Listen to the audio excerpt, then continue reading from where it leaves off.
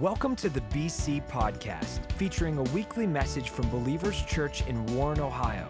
For more information, visit www.believers.cc. All right, good morning. How's everybody doing? You're looking good on this beautiful spring morning. And my name is Joe. If you're new here, maybe it's your first time in a long time, I like to just introduce myself. I get to work with all of our different teams and departments and ministries in one way or another and oversee them directly or indirectly. We have an amazing team of pastors, volunteers, people that are here all the time, and I love you guys. And so I'm excited because today you're going to get to see how we do church, which is always cool. You get to see what we do, but today we're going to talk about why we do it, why we exist as a church. And if you're a first-time visitor, or maybe it's your first time in a long time, this is a perfect weekend to come and check us out because you're going to know why we tick. And that's going to really help you, I think, by the end of this service today. And I want to start out by asking you this question. You ever been in an environment, in a space, in a room where one person did one thing and it slowly but surely started to spread across the room, and before you knew it, everybody in the room had been caught up in this contagious thing that this one person started? One person can have that kind of effect, and that one person in my life is my wife. She's sitting here in the front row. She's a beautiful person inside and out, and we've known each other for 13 years now, been married almost 8 years, and here's what I love the most about my wife. She's a lot like me in that she's a pretty quirky person, and she does some funny things, and one of the things in our family that we joke about a lot is that in moments where most people are serious or somber or don't know what to say, and they kind of just keep to themselves and don't say much, for whatever the reason, my wife and I, we have this problem with like nervous laughter, and we like in moments when most people are not smiling at all, like I don't know what it is, there's like muscles in our face that like lift it to like a smile, and it's like it looks so wrong in those moments. So I can't tell you how many moments we've been like going somewhere and I have a conversation with her. I'm like, don't look at me. Don't talk to me. Seriously, don't even breathe. Like I cannot laugh right now. And it's not because we care any less. We're just sick people. Can you pray for us? Is that? And so about 15 years ago, before I ever met my wife, her aunt and uncle were going to be married, and her two other sisters, who are also great singers, they were going to sing the wedding song at their wedding. It was an intimate wedding. There were probably about 40, 50 people in this room, and they were going to sing this song called Flesh of My Flesh. Now, if you know what that song is, that means you have been a Christian for a really long time, okay? You are really extra saved. And it went something like this. You are flesh of my flesh, bone of my bone. I know you were singing along with me. It was in that Boyz II Men era. Everything was soulful. It was great. And so it was all about finding that perfect person, your soulmate. And so they were ready to go. It was a really beautiful, special moment. All their friends and family are gathered there. And her sister, Kara, her older sister, goes first. And Kara's very prim and proper. And I guarantee you, Kara studied the lyrics and was ready to go from the get-go. Like, she knew what she was going to do. Well, Kara went first, and Aaron was up after her, and Kara started to sing the song, You are flesh of my flesh. And when she went to sing Bone of My Bone, on the second bone, it cracked, like, bone of my bone. And, that was all it took for my wife at that moment. She tried not to laugh, but you know what happens when you try not to laugh? Like, you just laugh in a dumber way. You know what I'm saying? And so she was just like, it just came out. And it's so funny because there's this grainy VHS footage in the Richards Family Archives that if I blew it up on the screen, you wouldn't even be able to tell what's happening, but you can just watch one by one. And here's the funny part. So she misses her part because she's laughing that Kara's voice cracked. And then the next part is for Kristen, her other sister, and she misses her part. And everybody, one by one, starts to giggle and starts to laugh. And you can see my brother-in-law, Malcolm, you just see the back of his head and his shoulders, and he puts his hand over his mouth, and then you start to see his shoulders slowly. It's the funniest video. It was contagious. I'll tell you 3 people who didn't appreciate this moment. Everyone else did, but Kara didn't think it was so funny, and I don't blame her. And then the bride and the groom were not a huge fan of this moment. And it was contagious. One person did one thing, and the entire atmosphere changed. And there was this other person that had a knack for that. His name was Jesus. And it's really interesting when you start to look at Jesus' life and who he encountered, the people that he talked to. It was like in a moment, there was a miracle that would happen in their life, and they could have been going one direction on a certain trajectory, and just moments with this guy named Jesus changed everything. He was contagious, and he couldn't help it. And this is crazy, but in the early days of his ministry, Jesus didn't want to spread the word yet. It wasn't time. If you ever read through the New Testament, in some of the Gospels, you'll notice that Jesus will heal a blind man and he'll see for the first time, or he'll raise someone up to walk. They've never walked before. Or he'll heal someone who couldn't speak. And all of a sudden, they're so excited, they want to go tell anyone. He's like, now listen, I just need you to do one thing. Do me this one favor. Just don't tell anybody. And what happens when you tell somebody that you just changed their life to not tell people? They go and they tell people, right? It's almost like more viral that way. Jesus was viral before social media ever got its start. And you see these funny moments in the Bible, like Luke chapter 5, verse 15. Yet the news about him spread all the more, so that crowds of people came to hear him, to be healed of their sicknesses. Everywhere Jesus went, there were these crowds that would gather around him. And I just want to tell you something. Jesus started the church, and it was never Jesus' intention for the church to be anything but contagious. God wants each one of us to live a contagious Christianity out every day. And what's even more fascinating is if you look in the New Testament, in the early church, all throughout the book of Acts, and as they share the story of the church, you see these words that occur over and over again. Do a word study of just spread and spreading, and you see it over 20 times in a really short sequence of events. It was viral, it was contagious, and I want to read with you a couple of scriptures very quickly to show you a picture of what was going on. So Acts chapter 2, verse 46. Every day they, this is the early church, continued to meet together in the temple courts, that would be their church building. Then they broke bread in their homes, and they ate together with glad and sincere hearts, praising God and enjoying the favor of all the people. Now just time out real quick. This is why I love Connect Groups. Because there is something so amazing that happens here every weekend. There's something so incredible about gathering together and worshiping God and thanking him for who he is and getting encouraged and going back out. But then there's something even more powerful that happens when we get outside of these rows and we get into circles and we get to know each other on a deeper level and we can encourage each other. And the Bible calls it like spurring one another on in God. Like there's just something so cool that happens in that moment. And I think this is really interesting. Here was the byproduct. And the Lord added to their number, not weekly, not monthly, not annually, but daily. God added to their number. Acts 6:7, the word of God, here's that word again, spread, and the number of disciples in Jerusalem increased rapidly. That word and this terminology is all throughout the scriptures. And if you're going to remember one thing from this morning, I want you to remember this.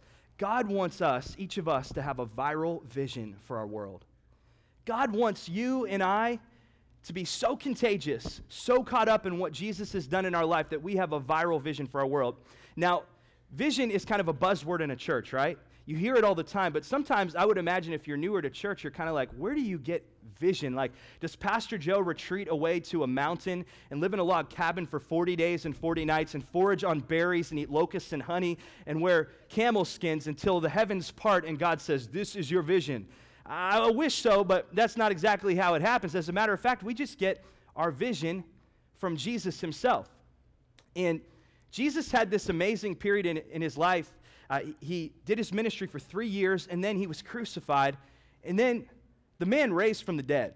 I mean, that's pretty incredible, and a lot of people don't know this, but after he was raised to life, he spent 40 days on the earth going around Jerusalem and just showing people that he was alive. Because he knew there would be some people that said, nah, never really was dead.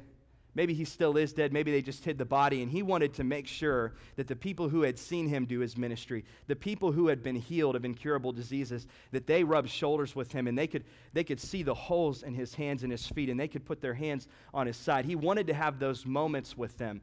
And Jesus, over those 40 days, had a sequence of conversations with his followers or the disciples. And every time it went something like this: I want you to go and tell people about what I've done in your life. And there's this moment I want to read with you real quick, and this is the moment before Jesus ascends into heaven. So you have to imagine these disciples have had their world turned upside down by this one person. And now he's about to leave them, and he's going to leave them with some parting words. Can we all agree that whatever Jesus is about to say is probably the most important thing he will ever say to them, because he wants them to remember this more than anything? Here's what Jesus says. And you, that's you and I still, will be my witnesses, telling people about me everywhere. Now, I would imagine we have some Cleveland Cavaliers fans in the house, and I just want to throw this out there, that if you weren't a Cleveland Cavaliers fan last year at this time, you ain't no Cleveland Cavaliers fan, okay? That's for free. If you weren't a fan when LeBron James wasn't here, then you're just a LeBron James fan, okay? And maybe through our good graces and the Lord forgiving you, maybe you could win your way back into the Cavs' good graces. But anyways, I don't know why I'm talking about this right now, but listen, remember when LeBron James first joined the Cavs? There was this brilliant marketing campaign. You remember what it said? This was on billboards, on the side of buildings, everywhere you went. LeBron James had his arms out. There was chalk in the air, and it said, "We are all witnesses," right? Now, what did that mean? Well, that meant that every week during the NBA season, multiple times during the week, especially during the playoffs, there were thousands and hundreds and thousands and actually millions of people that were watching on their smartphones and their iPads and on Time Warner Cable and on Dish Network and DirecTV and then even in the stadium. And here's what they were witnessing. They were a witness to the greatness of the King, LeBron James. Am I right? Every time that LeBron James crossed someone over, every time he evaded 3 people and dunked over their center, every time he hit a game-winning shot, they were a witness to the greatness of the King. And what's so important about a witness? Well, they were there and they saw it. So inevitably, there's going to be some punk that comes along and says, "Listen, LeBron James isn't that great, man. You need to lay off of the LeBron James stuff." And you're like, whoa, let me stop you right there, partner. LeBron James is amazing because guess what? I am a witness. I was there and I saw it, and nothing you can say or do is going to talk me out of it. Now listen, here's what Jesus is saying. We are all a witness to the greatness of the King. Every one of those people had seen Jesus alter their life in this amazing way, and they were a witness to what God had done in their life. And he knew there would come a day when he was no longer here, and he needed people who had seen him firsthand, who had caught this contagious form of Christianity, who would spread it to other people, even if they didn't even believe in their hearts. They weren't sure if they believed that he was real. To the farthest skeptic, the person farthest from God, there would be witnesses all over the world that said, "I was there, I saw it, and he changed my life." Now, in a courtroom, if they call a witness to the stand, what is a witness there for in most cases? They were firsthand there to witness a crime. And I think this is really fascinating. If you think about the disciples, they witnessed a crime. They witnessed their Savior, who was perfect, who did nothing wrong, murdered with zero reason. And Jesus knew that one day, when people said, "Is Jesus really the real Son of God? Is he who he says he is?" They could tell people, "Yeah, I'm a witness. I stood there. I watched the nails go into his hands. I watched the nails go into his feet. And I watched him raise again on the 3rd day from the dead. I am a witness." Now, here's the thing about witnesses. They're not much of a witness if they don't say anything, right? I think some Christians live in witness protection. They're a little bit afraid of what they've seen. They're afraid of the consequences, and they hide out. And I think this is really fascinating. It says, "And you will be my witnesses." In other words, you saw it. Telling people, in other words, you say it. You saw it, and then you say it. That's the qualification of a witness. You got to be able to see it, but then you got to be willing to say it, right? And then I love this next part. "In Jerusalem, throughout Judea, in Samaria, and to the ends of the earth." And a beautiful picture of what God's trying to say here is that if you were to take a rock and you were to throw it into a pond, any pond anywhere in the world, here's what happens. It makes an impact, and from that impact out come these rings, these concentric circles, these ripples. And that's what Jesus was saying. I'm going to make an impact, and so are you, and out from there, I want these concentric circles to happen where you can spread this viral vision throughout the whole world. Now, he listed those places in order of geographic location. And so he said, first, I want you to do it in your hometown, in Jerusalem. Because what good is it to fly to a foreign mission field if you're not reaching your neighbors, right? Some of us fly over one mission field to reach another. And I think what God is trying to say is, no, we need to be just as passionate about the people that are 2 cubicles over, the people in our family, the people at the dentist office, as we are with the people that we support through Compassion International, or fill in the blank. All of those things are needed, and eventually we've got to go everywhere, but we got to start right here. And that's what Jesus was saying. And so here's what I've noticed. If you're anything like me, and I suspect you probably are, because we're all human, it is really easy to veer off of the vision that God has called us to. Really easy. Y'all probably know that feeling of driving a new car off the lot. For those of you who are not of driving age yet, there's nothing like it. I still remember the first time I did it when I paid for my first car. There was a feeling that you had driving off the lot. It's completely clean, and even if it's not brand new, it feels like it's brand new. You know what I'm saying? I mean, it could be like I had a 2000 Dodge Neon, and you would have thought I was driving a Cadillac. I mean, I was so excited about my new car. And you know what's cool about a new car? You get out on the road, you can almost just take your hands off of the steering wheel, and you still go straight, right? Now, why is that? Well, it's because it hasn't experienced any wear and tear. It hasn't experienced some of those amazing northeastern Ohio potholes yet. It hasn't experienced weathering through storms, right? I mean, it's just brand spanking new. It's the most amazing feeling. It still has that new car smell. Oh, that new car smell. I will never smell that again until my kids leave the house, but it's an amazing smell. But what happens over time, just because of the bumps in the road, because of all the things I mentioned, eventually you can't take your hand off the steering wheel, right? As a matter of fact, you got to keep your hand on the steering wheel and compensate for how much it wants to go one direction or the other. And why is that? It gets out of alignment. And I think every person in here, it would be really healthy for us every once in a while to just remember back to that moment when we drove off the lot with Jesus. Remember that moment? I don't know if it was 2 months ago or 2 years ago or 2 decades ago, maybe longer, but that moment when God first got a hold of your heart. Just can you travel there with me in your mind for just a moment? If you haven't had that feeling yet, by the end of today, I hope that this might be your day to have that feeling. But do you remember that moment? There's nothing like it. It was almost like you were floating. It was almost like there was nothing anybody could say, nothing anybody could do. You were contagious and you didn't care. You were just driving down the road of life, but eventually, here's what happens in all of our lives. We hit some bumps in the road. There are some unexpected twists and turns. Maybe for you it was a family member that was sick, or it was somebody that you were expecting something to go a different way. You thought you'd be further along in your career by now. Maybe it's persecution you've experienced for sharing your faith. I don't know what it is, but eventually we can just kind of get out of alignment. And like any good car, what do you have to do to get back into realignment? You got to take it into the shop, and you got to let them make some adjustments, and then get back on the road and do it again. And I really think this is what God wants to do this morning right here in your hearts at Believers Church. I think this is a good realignment moment. All of us need it. Everybody does. Doesn't matter how passionate you are about God, or maybe this is the first time you've been back into church in 20 years. I don't know, but I know every one of us needs a moment where we can remind ourselves that it's so easy to veer off of the vision and get right back on point to do what God has called us to do. God wants to help us to make sure that we realign. Now, speaking of this whole idea of contagious, I have a 3-year-old daughter. She's really beautiful. Her name is Riley. And anybody that has kids, you know that 3-year-olds, toddlers, really children at any age that are in contact with other beautiful, runny-nosed kids, they are a breeding ground for every type of virus you can think of. I'm pretty sure I've contracted the plague on several occasions since I've become a parent.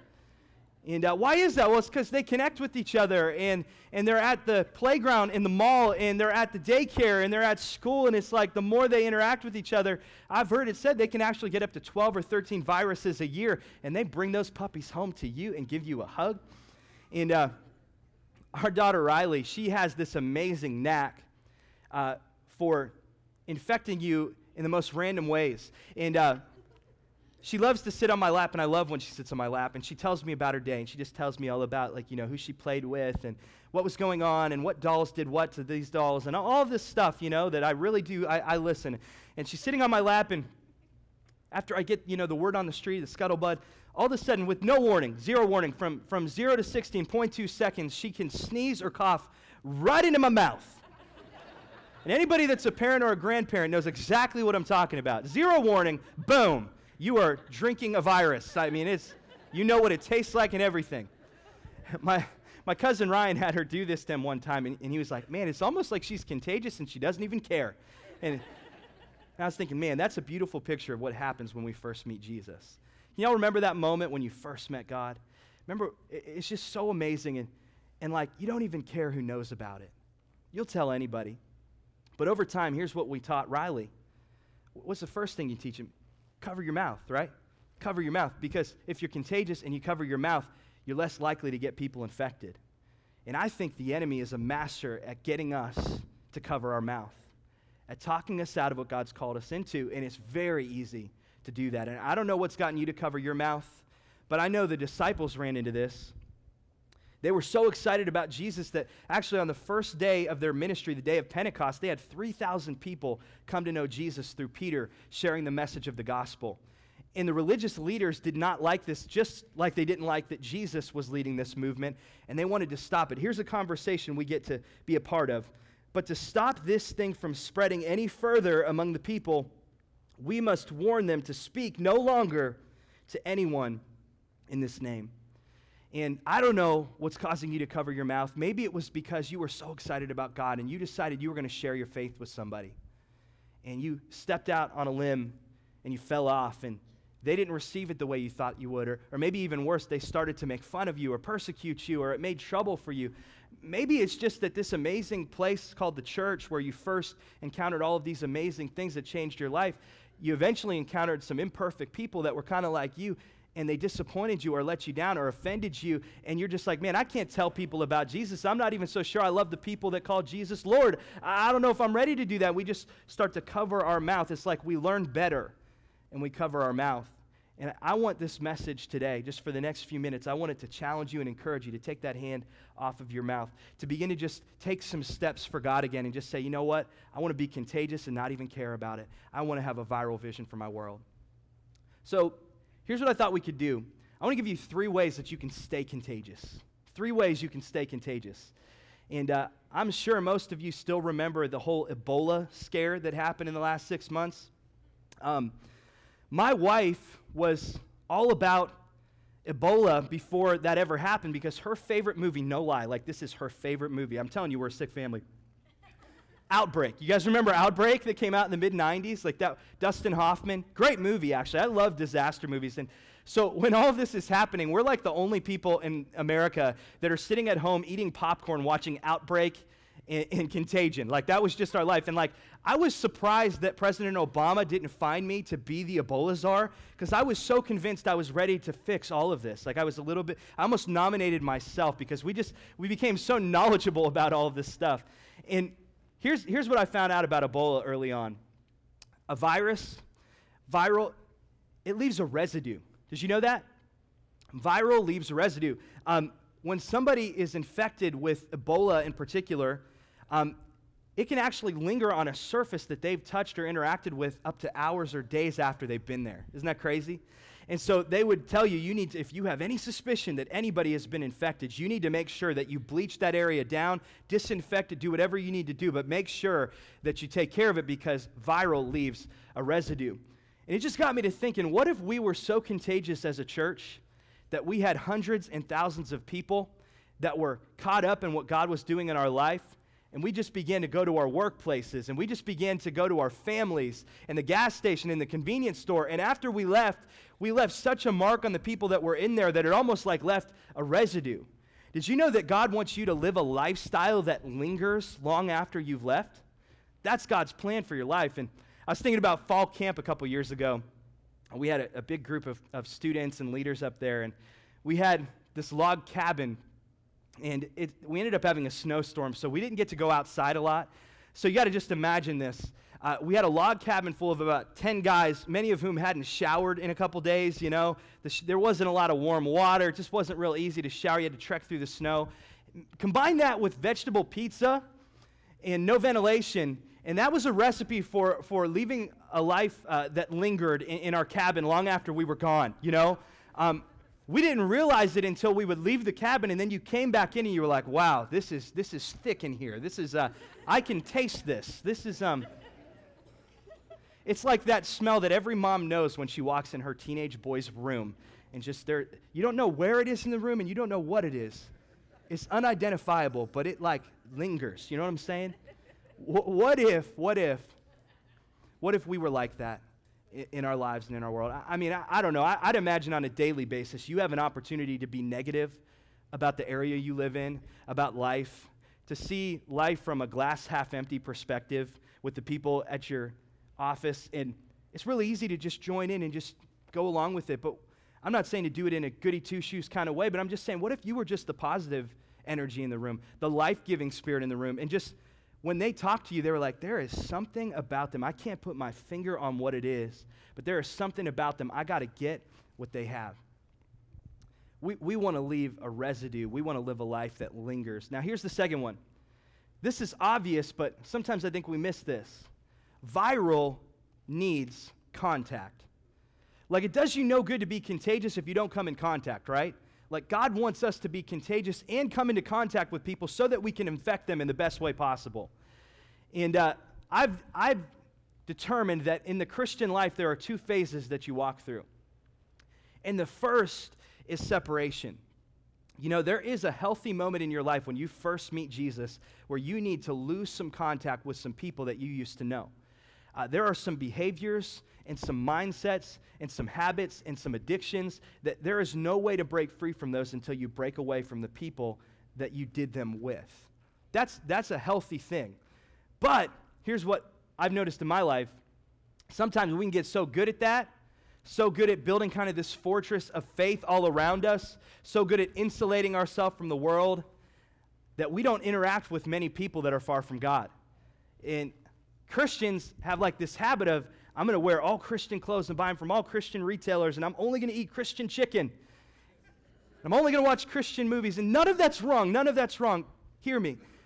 But when we miss out on the opportunity to save others, then we've missed out on the purpose of being saved to begin with.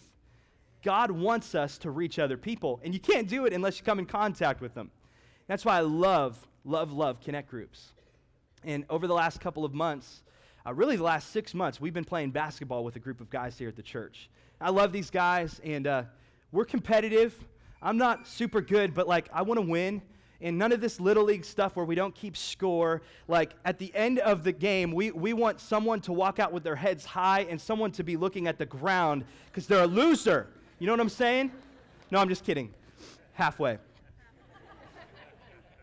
There's some just good old-fashioned competition happening among men. You know what I'm saying? Now, that's a great reason that we gather together, and that's awesome. And there's a ton of people that love God, and it's good to get around people that you know and love that think the same way as you. But the underlying reason, and we all know this, and it's an unspoken thing with us, is like we want an easy in for people that are far from God. And can I tell you something? There are some people that would never come to a service first, but we can take that to them. And so every week, it's not this big deal. It's just we all know, the leaders in our church know, that if we have somebody that we think, man, I'd love to share Jesus with them, but I think the easiest way to do it would just be to invite them to come play basketball with us. You see new people. We have about 20 to 25 guys every week, and I guarantee you every week there's going to be 3, 4, maybe 5 or 6 people that are far from God, don't want anything to do with church, or haven't been in church in decades, and we like it that way. And listen, you know, the language can get a little bit rough, and that's just our staff. And no, that's a joke. That's a joke. But we love it that way because we're getting into contact with people who need Jesus. And can I just promise you something? Next week, when Easter rolls around, some of those people that would never set foot in a church, I guarantee at least one of them will. Maybe 2, maybe 3, maybe 5 or 10. I don't know. There's been so many people that we've had a chance to come into contact with them, and we believe it's changing them. Now, Andy Stanley, who's a great pastor at North Point Community Church in Atlanta, they have a mega church. It's like up near 25,000, and they have thousands of Connect groups. And here's, just because they can't fit Connect groups in their building, no matter how big of a building you get, you can't fit thousands of Connect groups there. They have this rule. You can't have your Connect group on the premises. So that could sound kind of like a bummer, but here's the cool part about it. By virtue of their limitations, they have to meet out where other people are. And so instead of just meeting like in a classroom, all of a sudden it's like, hey, let's meet at my house. And you know what they start to do? They start to reach people from their neighborhood. And they start to come into contact with all of these different people. Here's something crazy. In a church where they could absolutely afford to build a gymnasium or a life center or whatever, they refuse to because they want their members to go and mix it up with real people who are far from God at the YMCA down the street and at the gym at the elementary school. There's something so cool about just saying we are going to make sure that we come into contact with people. And there's nothing wrong with building cool buildings. And we can get people here a lot. That happens a lot. But I'm just saying there's something about taking it to them so that we can bring them to God. That's amazing. Now, if you're like me, the way that I break down and I get sick, my immunity starts to lower by repeated exposure to my sweet daughter Riley. And every time that she brings home a virus, I love her and I spend time with her, and that's not going to stop.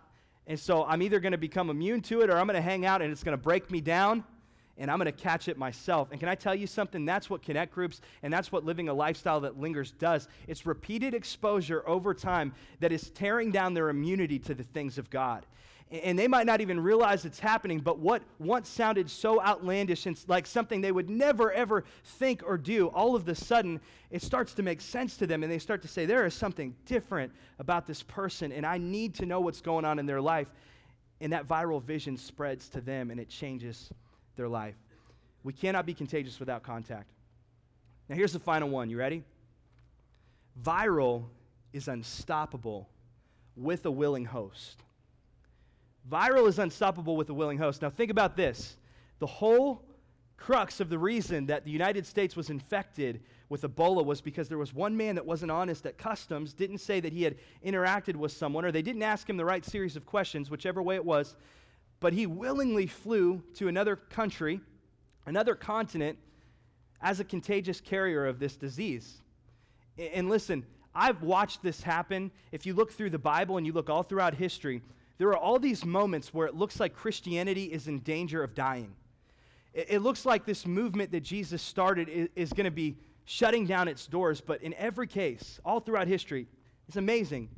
There's always a group of people, a remnant, or sometimes it's even just one person that does one thing that changes the entire atmosphere of where they live. Now, this is amazing. Think about this. Jesus starts this viral movement. People all over the place are being changed by him. The religious leaders don't like it. They crucify him and they quarantine him in this thing called a tomb. 3 days later, he raises from the dead. He infects more people. 40 days of infecting people everywhere he goes, letting them know that there's a viral vision to be had, contagious Christianity. And after he leaves, the disciples catch it and they spread it everywhere. And there was this disciple named Stephen, and the more that he spoke out about Jesus, the religious leaders didn't like that, and they did the same thing to him as they did to his Savior. They incited a riot, and they stoned him to death. And while he was being stoned, while they were trying to take him out, he was praying this prayer, God, forgive them, because they don't know what they're doing. And guess what? There was a man there that incited the whole riot, and his name was Saul. And as he's trying to take out this virus, he's infected by the virus, and he later becomes Paul, the greatest apostle to ever live. Now, several of the disciples who were in close contact with Jesus, Peter being one of them, were crucified in a similar manner to Jesus. And they said, I don't want to be crucified in the exact same way. I don't deserve that, to be crucified like my Savior was. So Peter said, crucify me upside down. And Peter has a lesser-known brother named Andrew who has this amazing moment that happens with him. And he's being persecuted, and he'll stand for Jesus, and they crucify him. And he says, I don't want to be crucified like my Savior. Crucify me on a cross in the shape of an X. And so they put him through this excruciating process, very similar to Jesus, and it lingered for 2 days. They kept him alive as long as they could so that the punishment would be evident to everyone who was watching, and so that he would suffer, so they could stop this virus, this viral vision called Christianity. And you know what he did during those 2 days? He told people about Jesus. You know that I heard this just this morning. A virus is most dangerous the closer the host is to death. Did you know that? The more they get around people, that exposure, the closer they are to death, that's when it's the most deadly. And that's what happens. It's like all of a sudden, they're in these moments when the enemy thought he was snuffing them out, and they're actually spreading it. You know, I think the devil thought he was smart, and when he heard that he would be crucified on an X, I think he thought that stood for the annihilation of another saint. But I think God had the last laugh, because I think God said, no, that stands for unstoppable multiplication. And when you think you can kill that person, that's fine, but you can't kill the message. It lives on. There was this other man named John, and he was boiled in a vat of oil. They did it to make an example of him, but it wouldn't kill him. They couldn't kill him. And so instead of killing him, they quarantined him on this island called Patmos. And he was a slave for the rest of his life. But while he's a slave on the island of Patmos, growing old, vision growing dim, he writes this book. It later becomes a New York Times bestseller. It's called Revelation, and it's all about the revelation of Jesus. And as he's quarantined on an island, the message of Jesus spreads even further. All throughout history, you see examples of this. How about the man named William Tyndale in 1535? He wants to translate the Bible into the common language so that everyday people can experience Jesus and be changed by the message of the cross. The King of England didn't like that because he was living an immoral lifestyle. And so he ordered him to be executed by strangulation. This isn't just hanging, it's strangulation. It was a gruesome thing that they did in England. And here was his dying prayer. As he was being strangled, he said, God, open up the King of England's eyes. 2 years later, his prayer came true. And the King of England, God softened his heart enough to where he commissioned the writing of the Great Bible, which later led to 70% of the King James Version of the Bible, which spread all across the world and spread Reformation with it. Anytime in history you look at a moment where the church was down for the count, didn't have a chance, God always uses somebody to do one thing to change the atmosphere and spread this viral vision. So I want to give you one practical thing as we close, to encourage you to take a step. And I thought it was appropriate to read one more thing about Peter and John. You know, there were these people that were making observations about them, and here's what they said, Acts 4:13. When they saw the courage of Peter and John and realized that they were unschooled, can I just tell you this? God doesn't need you to have a master's in divinity to share your faith. You don't have to go to 4 years of school or have some kind of a degree to change somebody's life. God just needs you to be you right where you are. When they saw that they were unschooled, ordinary men, they were astonished, and they took note that these men had been with Jesus. Can I tell you the only prerequisite for sharing your faith with people? Have you been with Jesus? Have you been a witness to the greatness of your King? Because if you have, in any way he's changed your life, you have all the ability to do what Jesus has commanded you to do, which is to go into the world and spread this message. And can I just lay some knowledge on you? This is going to blow your mind. You want a statistic about evangelism? 100% of the people that you do not invite will not come with you to church. I told you I'm a smart person. You know, I think most of you were able to get a little dot. It's a sticker dot on your way. And if you weren't, our host team is going to hand these out as you exit today. And you probably saw this on video announcements for the last couple weeks, but this dot is meant to go on a map out in the west lobby. And this map represents the area that we feel right now God is calling us to first reach before we launch out into multiple campuses. And we want you to take a dot and place it over the area where your friends, your family, your coworkers, where they live and where you think you're going to invite them.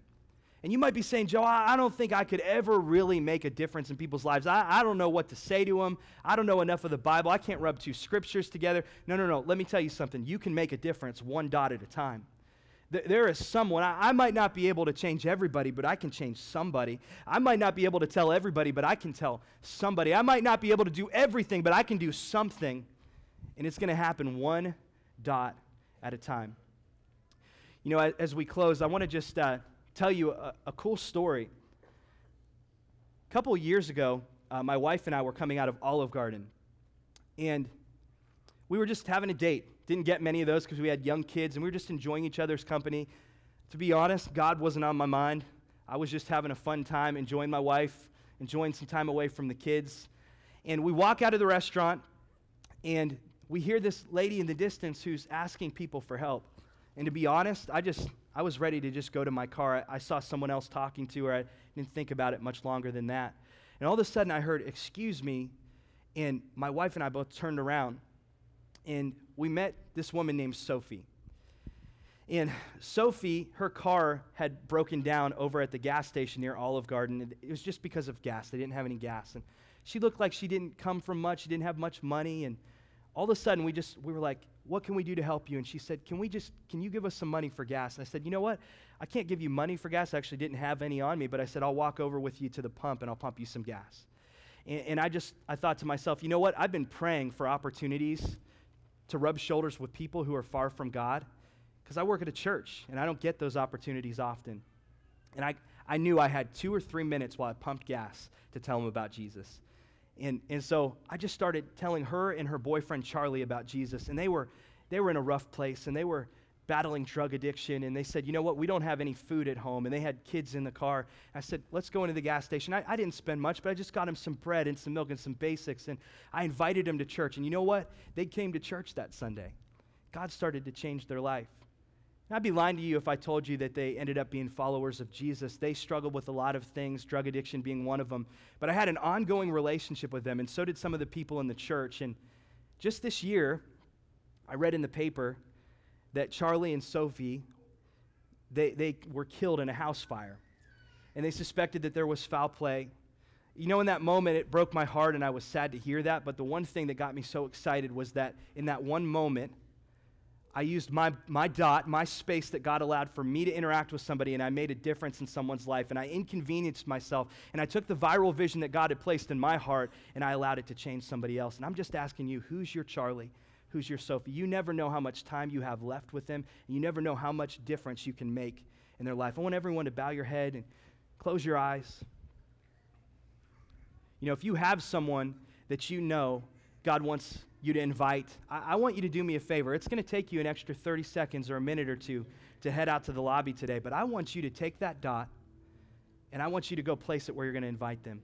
And listen, if you don't know who it is, you're like, God, I have nobody in my life that I can reach out to. I want that dot to go home with you today, and I want it to bother you a little bit. I want you to put it on your iPhone cover. I want you to put it on your iPad case. I want you to put it on the mirror, the window, somewhere where you see it all week long. And until God shows you who it is, I want it to stay there. And I really believe this, that God answers prayer. And when you ask him prayers like that, God, please lead me to the right person, he does it every time. Now, if you're here this morning and you're like, man, this is interesting. I've never heard it put like this before. I've heard of Jesus, but I've never heard anyone talk about him this way. I just want to let you know that this is not an accident and you're not here by mistake. God wanted you to hear this today because God wants to change your life. And not only does he want to change your life, but he wants to change you forever. You know, God so loved you, that he sent his only son, Jesus, to die on a cross, to take the punishment that all of us deserve for our sin in the areas that we fall short, because he loved you. And then here's the cool part. He makes it really simple. He says, I'm the way, the truth, and the life, and no one goes to the Father in heaven except through me. I'm the only way. And then he makes it very simple what we have to do. He says, if you believe in your heart, and then you say with your mouth that Jesus is Lord, you'll be saved, rescued, get to spend eternity with God in a place called heaven. But here's the cool part. He wants to change your life in the here and now. And all that it starts with is a simple step, a simple prayer. And there are hundreds of people in this room that want to pray it with you. So right now, with everyone's head bowed and eyes closed, I want you to just repeat it with me. And if you mean this from your heart, the Bible makes it very clear. A miracle takes place. Let's pray this together. Say, dear God, thank you for Jesus. Thank you for what he did for me on the cross. And thank you that he would have died for only me and only my sins. If no one else was on this earth, he loves me that much. And now I receive that love. And I ask you, God, take over my life. Take the steering wheel of my life. Never let me veer off of the vision you've given me. Help me see you more clearly than ever. Jesus, you're the Lord of my life. Thank you for listening to the BC Podcast. Follow us at A City Connected on Twitter and Instagram to stay updated, inspired, and encouraged.